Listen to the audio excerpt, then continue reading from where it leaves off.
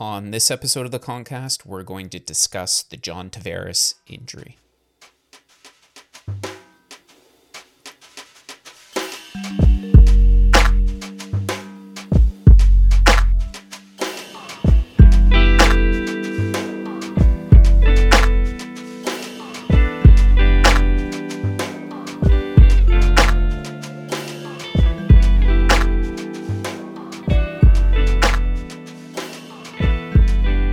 Good morning, everybody, and happy Friday. My name is Connor Collins. I am a registered massage therapist and sports injury therapist. And welcome to the Concast, a podcast where we discuss all things health, wellness, and injuries in an attempt to better understand the human body. This is episode number 70. And I thought for this episode, we would discuss something that I haven't actually done on the podcast from kind of a live response standpoint, is the John Tavares injury. A few people have reached out to me since it's happened and said it would be a good topic of discussion. And I thought, why not? Something I haven't quite done yet on the podcast, discussing an injury that's kind of happened in quote unquote real time and some of the elements behind the injury, from what happened in the field of play to some of the things that might happen subsequently during the recovery process. So for those of you that don't know, because I do have listeners from different parts of the world and in different countries, John Tavares is an ice hockey player, a professional ice hockey player that plays for the Toronto Maple Leafs. He is their team captain. And on May the 20th, in the first playoff game of the season, he suffered a blunt force injury where he got a knee in the head. And we'll talk a little bit about the specifics as to what happened early in the first period of an ice hockey game. And he got hit by another player first, and then he went down, and then another player was skating by him and kneed him in the face, essentially. So he took a knee to the face at a very high rate of speed. He was falling towards the ice, and the player that hit him was also traveling at a high rate of speed. And it was one of those contact injuries where the player that hit him had no opportunity to get out of the way. John, because he had been hit, was also rendered somewhat helpless, and so it was very much a high rate of speed in which the collision occurred. And he sustained really 3 injuries at the time of the accident, the most prominent and obvious being a concussion, and we'll talk about the 2 other injuries that were sustained as we go throughout the episode. Now, initially when the organization came out, the only thing that they really said was that there was a minimum of a 2-week timeline for recovery or potential even for return to play. And we'll talk about some of the reasons as to why they came out and said this initially. But what I'd like to do is talk about the circumstances surrounding the injury and just even some of the things that go on pre-game behind the scenes in these sporting events that led to the high quality care, the immediate response by both the therapy staff and the medical staff of both organizations that were involved, and what really goes on to managing a player field side. And the first is what goes on before a game. And I think this is the stuff that we don't see a lot of often if you don't work in the sporting realm, and that's the practice. And medical staffs for many teams, whether you're a single therapist or you're part of a multi-tiered medical team within an organization where you're maybe the lead field side therapist, and then you've got some sports medicine doctors and paramedics at your disposal as well. It can't go under notice the amount of practice that goes into drilling scenarios like this. And no matter how much you practice, it doesn't always prepare you for the real-time circumstances that happen. And we'll talk about some of those that happened in this injury particularly. But it allows you to be drilled as well as you can be, practice as well as you can be. So when it comes to the real thing, you and everybody involved in the preparation knows what their roles are.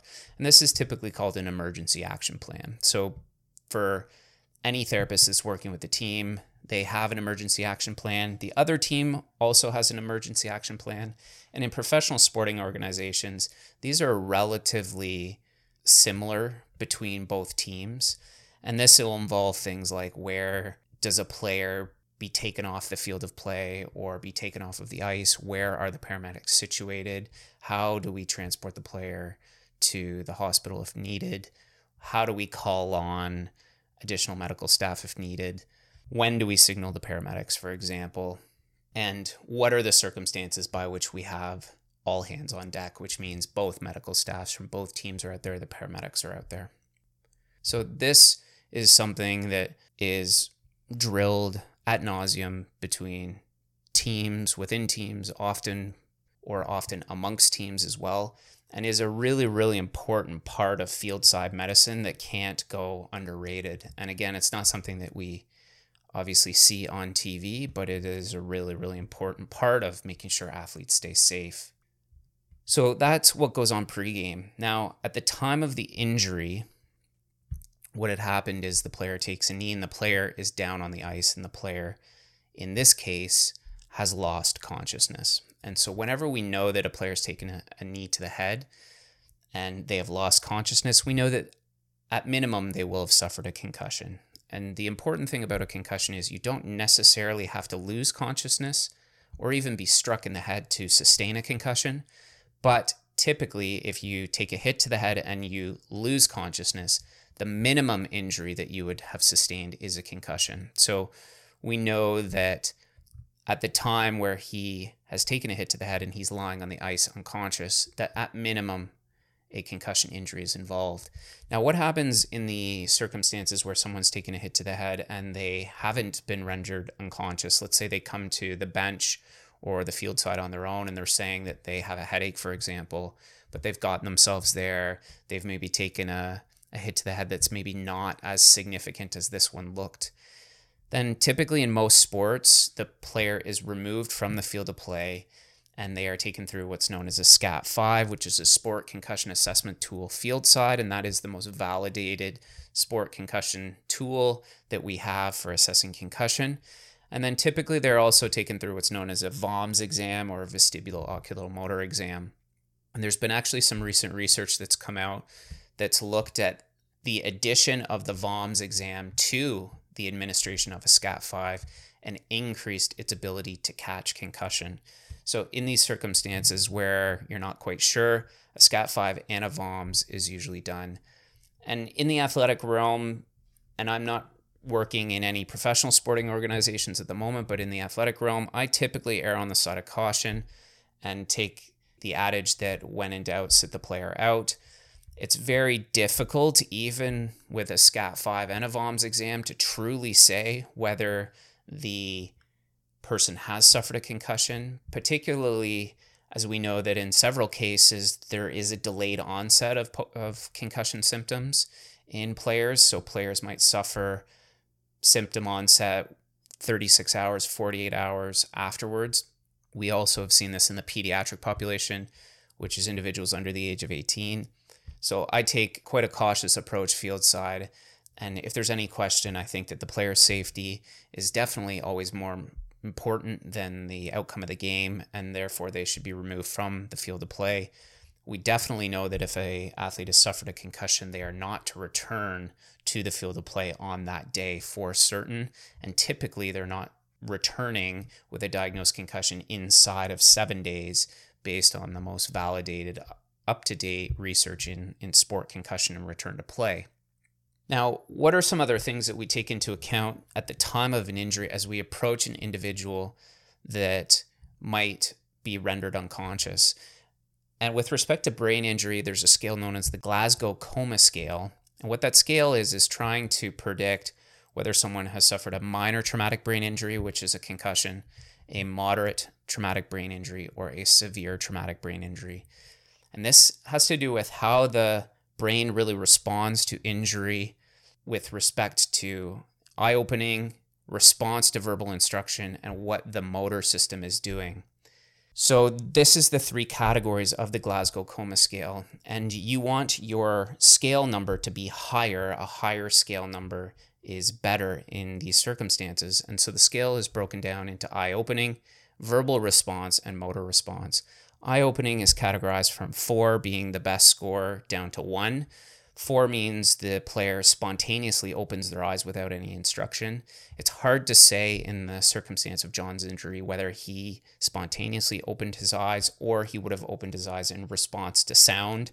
And often that is quite difficult to determine unless you arrive at the player. They are completely unconscious, eyes are closed, and then after some time, they respond to the sound of your voice. So spontaneous eye opening is a 4, sound of voice is a 3. If they don't respond to sound, but they respond to touch or pressure, it's a 2. And then if they don't open their eyes at all, it's a 1.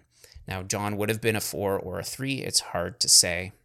Verbal response is the player oriented? Do they know who you are? Do they know where they are? Do they know the score of the game, the date, the time, etc.? Number 4 is what we often see where the player is confused. They don't necessarily know maybe what happened. They can't say the events leading up to the particular injury. They don't necessarily know the date. They might not know their name. They might get very apprehensive regarding the inability to be able to relay this information to the therapist. And we do see this quite often in the context of a concussion injury. 3 is they are mumbling words, but the words don't make sense. 2 is they're sort of semi-conscious and making sounds. And then 1 is they are nonverbal. Again, higher scores are better.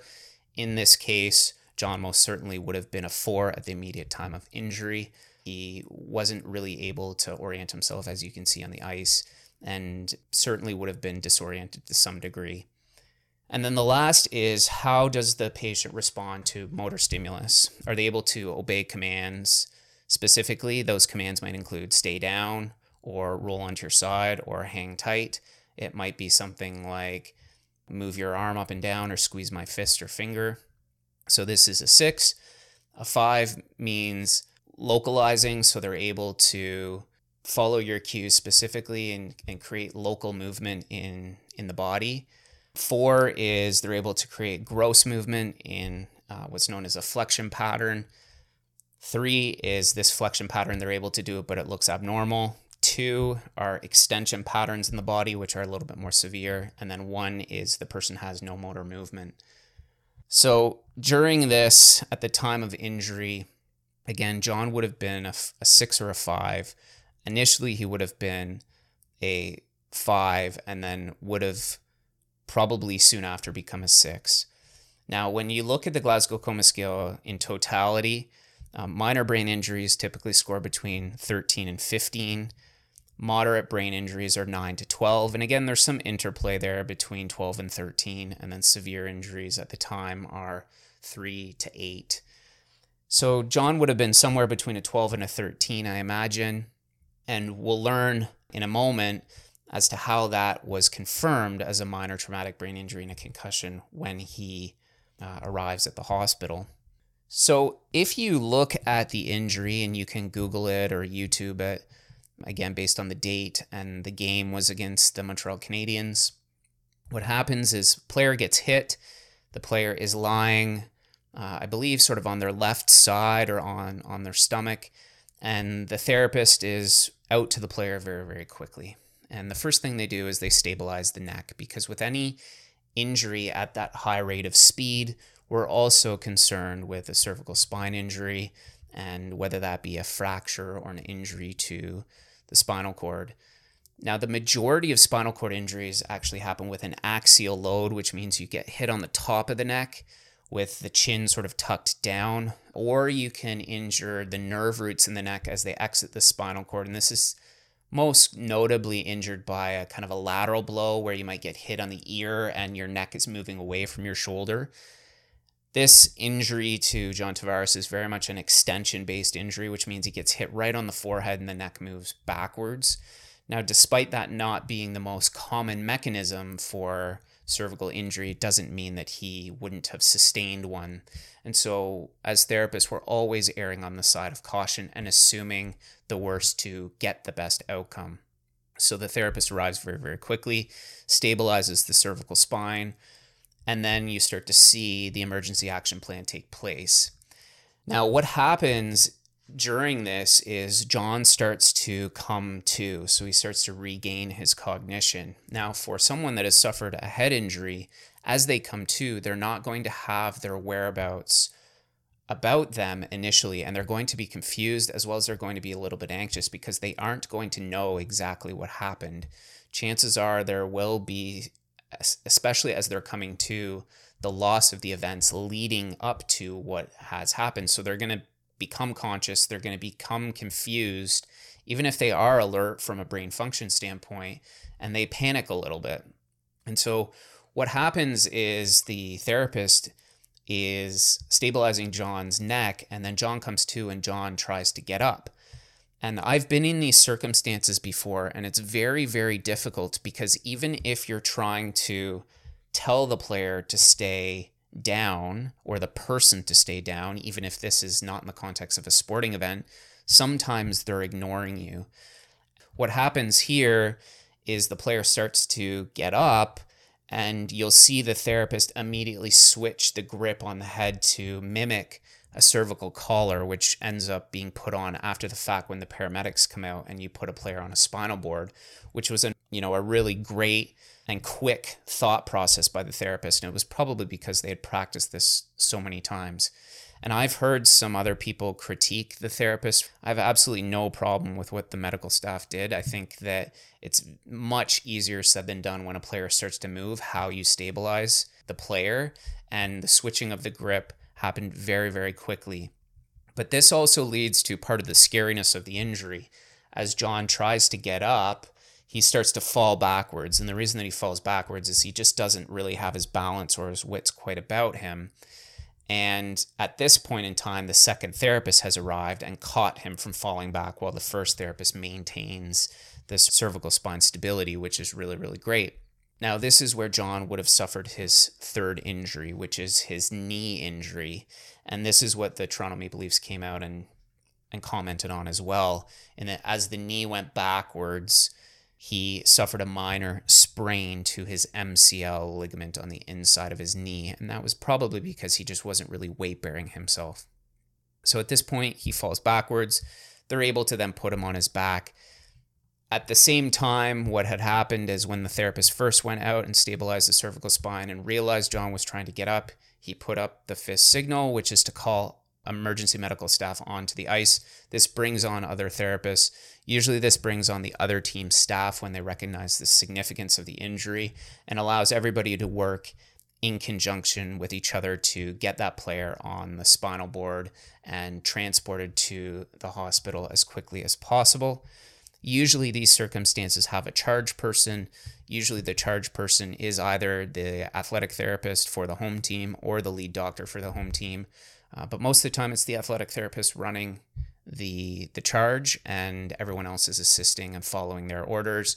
This would include putting a cervical spine collar on, stabilizing the player to the spinal board, strapping the player in, and then getting them shipped off and transported to the hospital for further evaluation. So again, both medical staffs for both organizations did an amazing job there.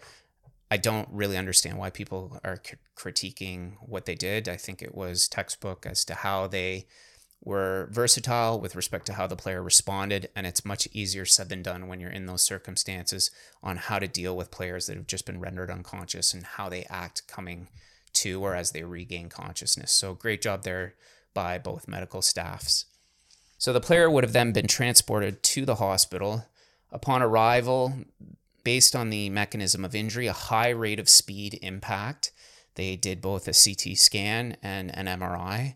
The CT scan and MRI would have ruled out fracture injuries to the cervical spine, fracture injuries to the skull, and more significant injuries to the brain. This would probably include bleeding within the brain. At that point, they would have ruled out more significant injury and come to the conclusion based on Glasgow Coma Scale, as well as the imaging findings, that a concussion was the diagnosis. We also know that in the majority of concussion cases, as well as post-concussion syndrome and persistent post-concussive symptoms, people don't have MRI findings generally, and there have been a lot of really large studies done on even if there are MRI findings, the MRI findings are considered to be benign or non-related to having suffered a concussion or multiple concussions. So from there, he would have been fully evaluated by their neurosurgery team as well, and then closely monitored in hospital overnight and then discharged in the morning, where he was closely monitored at home by the Toronto Maple Leafs medical staff, which is what they said in their interview. So the big question that I've been getting is timeline for return to play. How long would it take someone like John Tavares to return to play based on this injury? So the key thing is John Tavares actually got 3 injuries. He got a knee injury, he got a concussion, and then he would have got a whiplash injury as well. We know that whiplash injuries happen at substantially less force than concussion. Anywhere from 2 to 4 Gs can create a whiplash-based injury. And I would venture to guess, and I don't actually know this, but I would venture to guess that if we classify whiplash injuries from grades 1 through to grade 4, he would have been somewhere in a grade 2, which I imagine he would have been getting some neck pain with some reduction in range of motion and neck stiffness. Now, if he had his full range of motion, he would have been a WOD 1. Now, what's a whiplash injury? This is where the neck, again at a high rate of speed, can injure the tissues of the neck. This can include muscular strains to a variety of muscles. Some of these muscles might include muscles like the sternocleidomastoid. There's also muscles known as longus colli and capitis that are very close to the anterior or front of the neck that can get strained. You could sprain ligaments. The most notably sprained ligament in a high rate whiplash injury is a ligament known as the anterior longitudinal ligament, which is a ligament in the front of the spine. And then again, depending upon the presentation, he might have a reduction in range of motion. So he's dealing with a probably WOD 2 whiplash. He's dealing with a concussion. He's dealing with that grade 1 MCL sprain that he suffered when falling backwards. And that's really the only injury that the Toronto Maple Leafs have commented on. They said that the return to play timeline was a minimum of 2 weeks, and that was to manage the knee injury. And that's mainly because they don't really know how he's going to respond coming out of the concussion. And concussions often look very scary because people often lose their faculties as they are being injured, and that's what led to the scariness of this injury. But the scariness at the time of injury doesn't necessarily correlate to the recovery of the athlete, which is really, really positive. So regardless of how scary it looks, if the person's been diagnosed with a concussion, they may come back relatively soon, or they may be more drawn out and prolonged in the recovery. Initially with concussion research, a lot of the research used to say that 85% of concussions resolved within 7 days. Then it said 85% resolved within about 30 days. And now, depending upon the research that you read, it's anywhere from 25 to 40% of people still might have symptoms after 30 days. Now, a lot of this has to do with prior concussion history, health profile, access to care. We know that from a health profile standpoint, John Tavares is an elite level athlete. As far as his concussion history, I'm unaware of any previous concussions in his professional career. And then access to care, we know that being a professional athlete, he has the best access to care, and his primary job is going to be returning to play. This is his full-time job. So in theory, he could return to play in 2 weeks. Now, this is less likely when there are 3 injuries that he has to manage, and the management of his knee injury may also be delayed by the fact that he has a concussion. So if he didn't have a concussion, the medical staff may be able to take steps towards rehabbing the knee injury aggressively. Well, if the brain injury is preventing the knee injury from progressing, that timeline may be a little bit more drawn out. Now, with respect to recovery of concussion in a sporting realm, there's typically a return to play protocol for adults and children. The child's protocol is a little bit more drawn out than the adult protocol.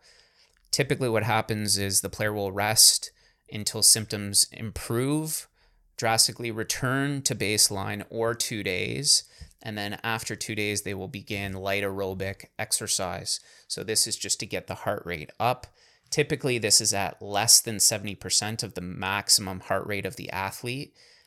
As well as in a professional sports setting, they will probably use something known as the Buffalo Concussion Treadmill Test to measure what the cardiovascular and nervous system are doing in response to elevated heart rate.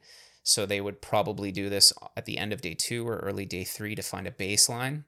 Stage 3 is increasing the heart rate to about 80% and introducing sports-specific drills in the rehab process in a safe environment. This typically means maybe going on the ice alone and doing some passing or some light stick handling drills. Stage 4 is sort of non-contact practice. At this stage, you typically take the heart rate a little bit higher, 85 to 90%. You introduce more advanced sport-specific drills. They might introduce players at this time. They may not, depending upon the environment. And typically, if the player is introduced with the rest of the team, they would be wearing a non-contact jersey, which means other players would not be hitting them. And then lastly is return to full contact practice. Now, somewhere along the way, the medical physicians will clear the athlete to return. This is typically done either at stage 3 or stage 4, depending upon whether the athlete will be rejoining players, because that's usually the most concern within the team. If the athlete is just going out and doing sport-specific drills on their own time, maybe with the therapist on the ice, chances are they won't be cleared to play by the family doctor. In really high-level organizations, the doctor is following them along the way anyway. But this might be, let's say, at an amateur level or a youth level.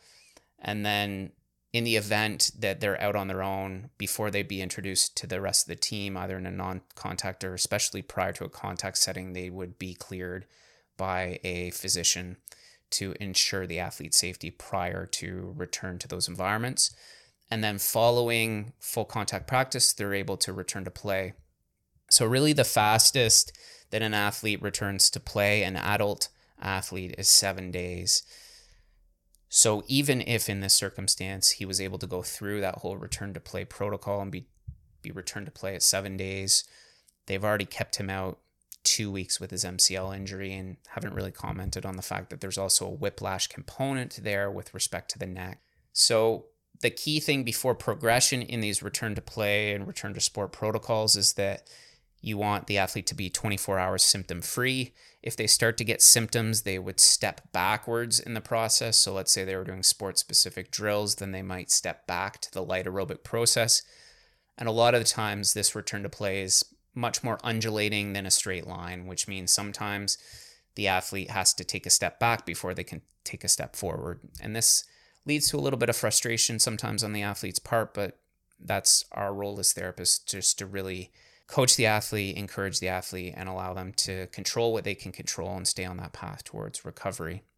So at the end of the day, when will John Tavares return to play? We don't really know. Again, I don't have any concussion history.